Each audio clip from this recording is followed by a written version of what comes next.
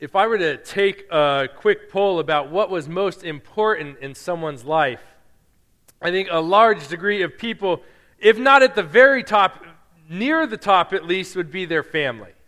They would say, my family is what's most important to me. I look out for them no matter what. They look out for me no matter what. No matter what else happens, they are still my family. And I look out for them. I take care of them. And I know that if something were to happen to me, they would take care of me. And because we share the same DNA, because we have the same blood running through our veins, there is nothing that is more important than family. Now, normally when we talk about family, we're talking about that are those who we share the same DNA with. But there are other things that can make people family as well. A common cause. It might be something very lighthearted, something maybe not that serious. For example, if you are in a fraternity, you have a fraternity brother, or a sorority, you have a sorority sister. I say that it's lighthearted. They take that thing very seriously. No, that is my brother, man. So there are a common cause that could also cause us to be family. And sometimes that cause isn't as lighthearted. Sometimes it's much more serious. Somebody who is in the military, they are there with their brothers in arms. My father was a Denver sheriff's deputy for almost 20 years, and he called his co-workers his brothers and sisters in blue. They were united around a cause to make sure justice was done and the peace was kept. That is an interesting sound.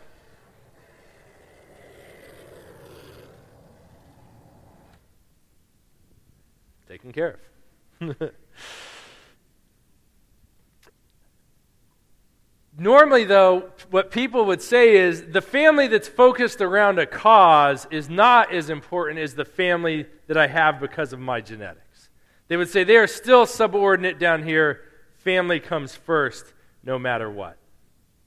But as we're going to read in Mark today, Jesus is going to come along, and number one, he's going to redefine what family is, and he's going to redefine what the most important family is. And it's going to turn that idea on its head, that our blood family is not necessarily the most important family there is.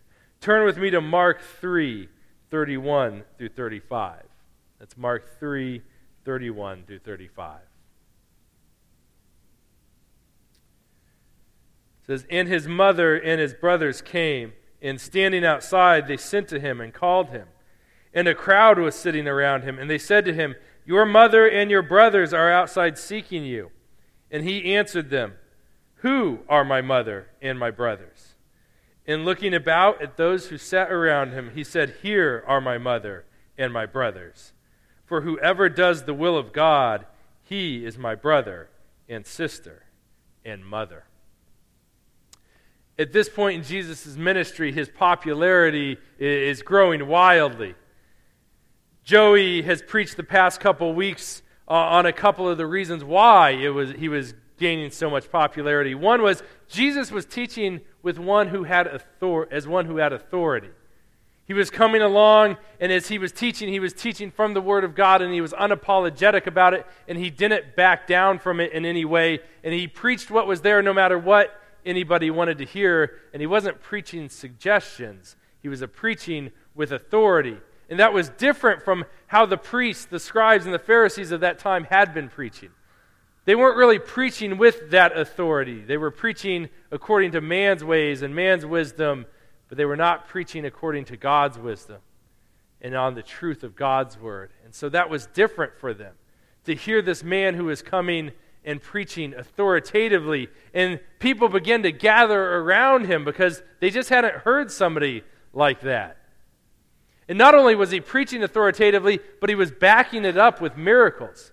Last week, Pastor Joey preached on Jesus as the miraculous physician. And he wasn't coming and just healing colds and sniffles and things like that. No, Jesus came, he told a paralytic to get up and walk, and he was able to get up and walk.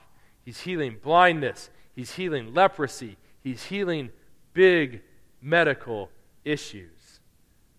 And so, of course, people are gathering to Jesus. Think about that. Like, if Jesus was down at Lake Quantapowhat, And he was preaching up on that bandstand with authority, but not only was he preaching with authority, he was backing it up. People were rolling up to him in wheelchairs, and he was telling them to get up, and they got up and walked away. There would be a huge crowd down there. You think it's hard to get a seat on 4th of July to see the fireworks. Imagine what it would be like if people were down there getting healed of their blindness and their paralysis and their lifelong diseases. There would be no room at all for anybody. In fact, we're told in Scripture that Jesus and his disciples aren't even able to eat at this point because so many people have crowded around him. Even when he tries to go home where he's staying and sleeping, the crowds follow him and they are there around him at all times. So it's natural that his family would worry about him. I think it's every mother's greatest fear that their son is not getting enough food to eat. My grandmother was this way well into her 80s. We would go over there. My dad, even though he had me and had grandchildren of his own, we'd go over there and my grandmother would be like forcing food at us, like, make sure you're eating, Raj, make sure you're eating. If you've met my dad, it's clear he hasn't missed too many meals. And yet it's still this fear of my grandmother, and it is a fear of my mom. It's this huge fear for mothers that their sons are not getting enough food to eat. And so it's understandable that they're very concerned. One thing that is interesting to note, though, his brothers are concerned for a different reason. Jesus' brothers were concerned because they thought he was out of his mind. Isn't it interesting that Jesus' own brothers at this point don't recognize him for who he is? They don't believe yet that he is the Messiah, that he is the one who has come to save them. I'm happy to tell you, if you fast forward real far, his brothers do come to faith in him. But at this point, they think he's nuts. They think he's out of his mind and he's putting his life in danger as he's doing this. And so they are coming, they are gathering around him. They're trying to get to him, but they can't because of the crowd. And so finally the crowd tells Jesus that his mother and his brothers are there to see him. And Jesus looks at the crowd and he says, Who are my mother and brothers? It's an interesting response. You might expect Jesus to be like, oh, okay, and start running out through the crowd to his family. But he doesn't do that. And instead, he redefines who his family is. The one that does the will of God, that's my brother. That's my sister. That's my mother. The one who is doing the will of God. This is not meant by Jesus to be disrespectful to his mother, who had loved him and raised him and cared for him. It's not Jesus being like a teenager saying, oh, I wish I had a different family. That's not what he's doing here at all. It's just that he is establishing that the most important thing that connects people is not their genetics, but their obedience to God. And I don't want to gloss over that and keep on moving, because that's actually a very hard statement to hear. If you love your family, if you care for your family, you think your family is wonderful, that's something that might be difficult to take. I remember the first time I ever read this, I was like, man, Jesus, that's harsh on your mom and brothers. To just say that the people in front of you, they weren't there to raise you. They weren't there to love you as you grew up. But Jesus means it, and he means it wholeheartedly, and we know that because it's reflected in other places in Jesus' teaching. In Matthew 10, 36 and 37, Jesus says that we must love him even above our own spouses. We must love him above our mother, our father, our sons, our daughters, our brothers, our sisters. We have to love Jesus first, above all else. That's quietly, I think, a very difficult teaching for us to hear. I say quietly because it doesn't necessarily get the publicity maybe of some of the other teachings of Jesus that we find difficult. Right? It doesn't get the publicity of what God calls sexual holiness, or it doesn't get the publicity of how God calls us to be generous to the poor and in giving to the church. We often look at those and go, man, those can be some hard teachings. But this is a hard one too. To love Jesus above even our own family is difficult, especially if you've had a good relationship with your family. Some of you, it might not be as difficult. You're like, no, you haven't met my family. Meet them. It's a little easier to hear that teaching. But for me, it was not, because I loved my family deeply. We were definitely a family where family came first. My brother and I were tight. Nothing came between us. So that is a difficult teaching to hear, but it is also an extremely important teaching to hear. And the reason that it is so imperative that we love Jesus even above our own family is because there can be times that our family might come in between us and what God wants us to do, what He is calling us to do. We see it right here, right now, with Jesus' own family. They're trying to get Him to stop preaching and stop doing these miracles, and yet Jesus was sent by the Father to come preach and perform these miracles so that everybody would know that He was the Messiah that was promised, that He had come, that He had arrived, and His family's trying to get Him to stop. But Jesus values God's will above even that. And so it is vitally important that we as Christians love Jesus even above our own family. We have to do that. I've talked to many of you where this has been the case for you, where you following Jesus and believing what He has taught and believing the Bible has caused a wedge between you and your family because they don't agree with it. They don't believe it. They don't see it. We know it was a problem even in the early church. Paul had to give instructions in a letter on what to do if one spouse became a believer and the other spouse, because of that, wanted to leave them.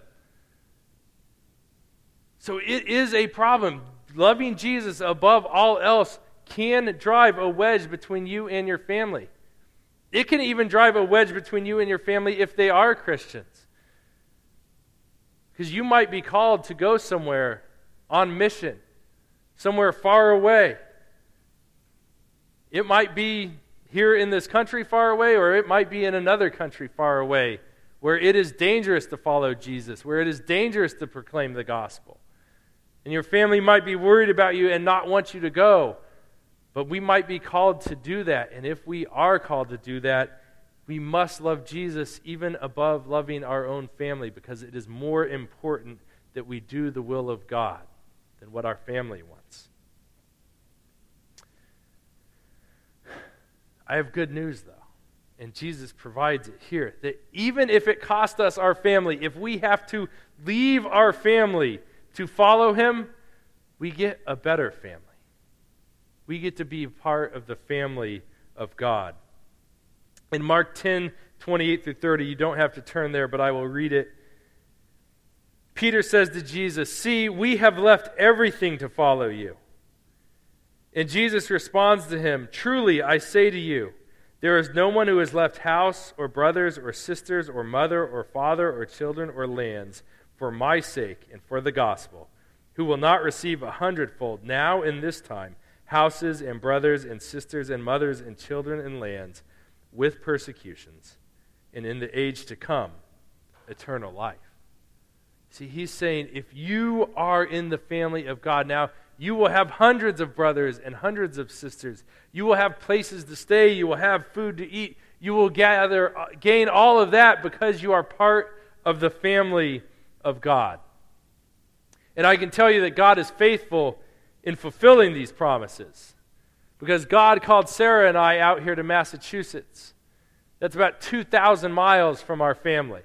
When we moved out here, the only person we knew anywhere close was a friend of mine from college who lived in Jamestown, Rhode Island. I had one cousin at Trinity College in Connecticut. The closest immediate family was Sarah's sister, who split time between central Pennsylvania and North Carolina. And that was it. Everybody else was 2,000 miles away. But we were called to be here, away from our family. My first day of class at Gordon Conwell Theological Seminary, I went to a class called Spiritual Formation for Ministry. In this, we had to be part of a soul care group. If you don't know what a soul care group is, I know it sounds kind of maybe weird and a little bit out there, but what we do is we get together, we pray with each other, we read the Word together, we share our lives together, we build one another up for our Christian walk. And they're actually a great thing. We still do them here. They're called RR groups now. We don't call them soul care groups anymore. But I was part of this one. Now, in this class, they put us together what seemed randomly. Like, we had to fill out our schedule. My availability was like 6:30 on Tuesday mornings, and so I got put in a group with other people who were available at 6:30 on Tuesday morning. And in the row right behind me was a guy who was going to be in this group, and his name was Josh. And over that semester, Josh became my brother as we met together, and a couple other guys as well. But we met together every Tuesday. And we found out we had a lot in common. We loved NASCAR. I mean, we had that going. I did not expect to New England and move to New England and find someone else who loved NASCAR so much. But he did. But we built each other up, and he became my brother, and his wife Ashley became my sister. And they became a brother and sister to my wife Sarah. And when the first Thanksgiving rolled around, we had nowhere to go. We couldn't afford to go back for every holiday to Colorado. And so we had nowhere to go for Thanksgiving. And so Josh and Ashley had us over to their place for Thanksgiving dinner. And this past Thursday, 4 days ago, we had our 10th Thanksgiving dinner in a row with Josh and Ashley, because they're our family. And in between those 10 Thanksgivings, we've shared life together. We've celebrated the birth of children together. We have mourned the loss of our grandparents together. We have rejoiced when Josh's dad went through successful cancer treatment. We've gone to races together.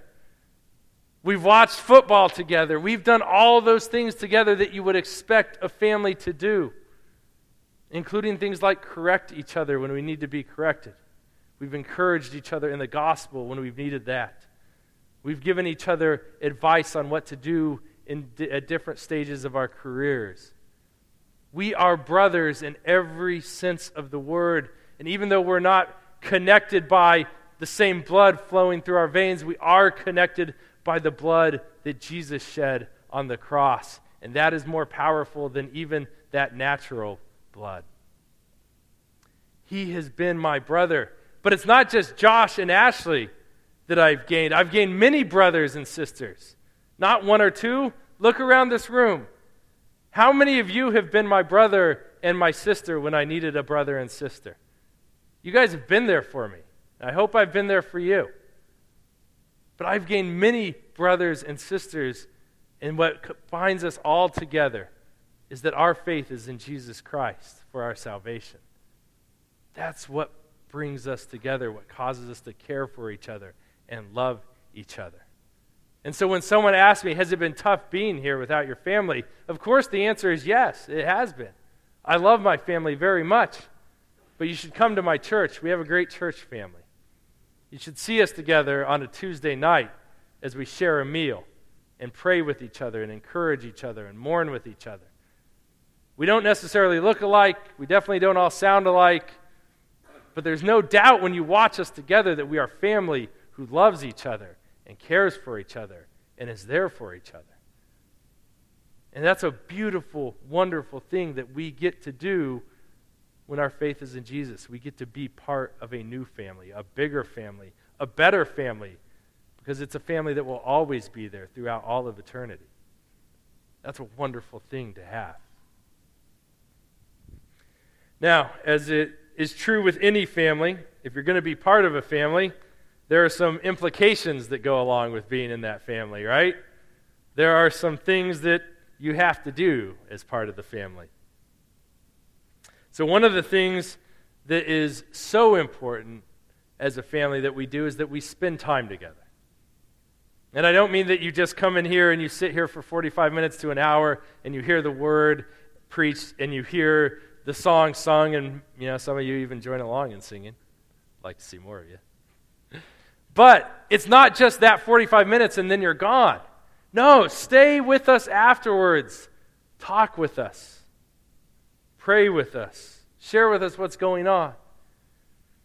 Another way we do this is our groups. I have trouble saying ours, so that's difficult for me. Our groups. We have 2 of them going on right now. One of them meets every Tuesday night here at 6. Come join us. If you haven't been coming, start coming. It's not like you have to wait for the new year to start or anything like that. You can come now. If Tuesday nights don't work for you, there's another one that meets the first Sunday of every month. So next Sunday, right after church, in the great hall back there, you can go back there and same thing's going to happen. You're going to share a meal. You're going to talk about the sermons. You're going to talk about life. You're going to pray with each other and for each other. Spend time with your family. And it doesn't have to be so serious all the time either. Spend time doing fun things with your family. Go out, watch a Celtics game together. Have each other over for a game night. Go walk the lake, whatever it happens to be that you guys do for fun, do it together. Do it with your family. Spend time with each other, getting to know each other. Another part of being a part of this family is that we have to take care of each other. We must love each other and treat each other well, with dignity and with respect. It changes that. We don't want to be a family that's bickering and who's known for that. We all know that family, right? The brothers are always fighting. They don't like the sister. They're disrespectful to mom and dad. We've all seen those families. That's not how the family of God is supposed to be. We should treat each other lovingly. Now, of course, there's going to be times when we don't do that well. We're not perfect yet. And so, unfortunately, there are going to be times when we sin against each other. But we respond differently than other people might respond when we sin against each other. When we sin against each other, number one, we have every right to go tell that person that they've sinned against us.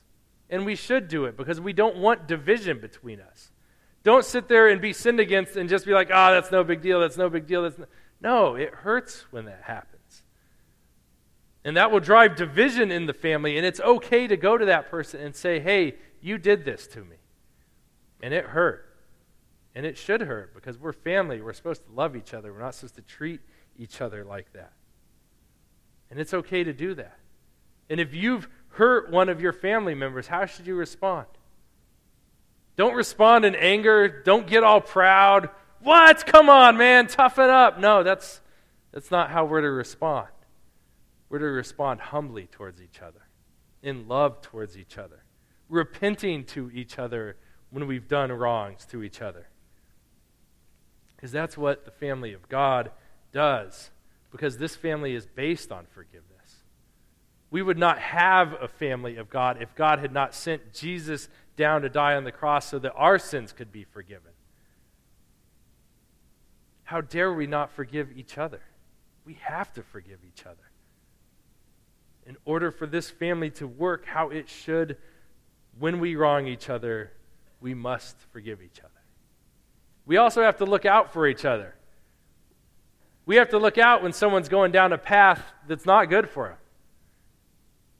Many of you have watched a brother or a sister or a mom or dad go down a path that's not good. We don't get to just stand back and be like, oh, well, they're down their path, that's their choice. That's not loving, that's selfish. You're like, oh, well, that's on them. No. A loving brother and a loving sister reaches out. They correct their brother or sister when they need to. It's hard. It's not easy. But we look out for each other as a family. We make sure we're not hurting ourselves. And again, if you're that person who's caught going down the wrong path, respond well to your brother or sister. It took a lot for them to come say that to you. It takes a lot to go to someone and tell them they're doing the wrong thing. Why? Because we reject it when people tell us that. Who are you to tell me how to live my life? Who are they? They're your brother, they're your sister, they're your mother, they're your father. They love you. And they came to you to bring up a problem that is harming you. Respond humbly when that happens. Respond knowing that they are there because they love you and love them in return. As a family, we're going to help each other in more ways than just that, though. I mentioned earlier, that Devin and Nicolette are going to need help moving.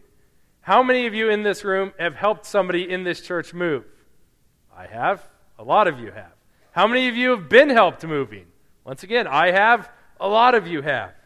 That's something we do. We bear each other's physical burdens as well. And so, again, please, if you can be there at all this week to help them out, do it. Sadie's not quite able to lift the big boxes yet, They're going to need our help moving. In 2 weeks, I'm going to need your help moving, so if you could be there, that'd be awesome. I guess it's 3 weeks. But anyway, we should be helping each other. When we need help doing something, the first person we call should be somebody in this church. Hey, I need help moving a refrigerator. Hey, I need help on my car. I need help doing this. I need help doing that. We should be able to turn to each other and call each other and get help from each other. And we should be more than willing to help. When we get that phone call, it shouldn't be, really? Again? No, we should be, yes, you're my brother. I'll be there for my brother. Yes, you're my sister. I will be there for my sister to help you with whatever needs to get done. Sometimes the burdens we're going to have to share with each other are going to be emotional burdens. We're going to have to be the shoulder to cry on or that ear to listen. That's not easy. It's not fun. It can be uncomfortable. But it's important. It's so important that we know that we have each other and that we aren't bearing these burdens alone. We're called to bear our burdens as much as we can, but we're also called to bear one another's burdens. So it is vital that we do that because, again, that's what a family does. They bear each other's burdens. We visit people in the hospital. We take them meals when they need it. We do all those things because they're our family. We're not just some loosely connected group of acquaintances that meet on a Sunday morning. We're a family that meets together on a Sunday morning. Here's the great thing about this family. This family is open. Some of you, when you had your own families, you didn't want a large family. You wanted like one kid, maybe two, that was it. I wanted a bigger family. We have 4. Okay, but this family is not supposed to be a small family with only 1 or 2 brothers. Romans tells us that Jesus was to be the firstborn of many. Firstborn of many. We should want to have many brothers and sisters coming through our doors and joining us. Many mothers and fathers. That's what we want here.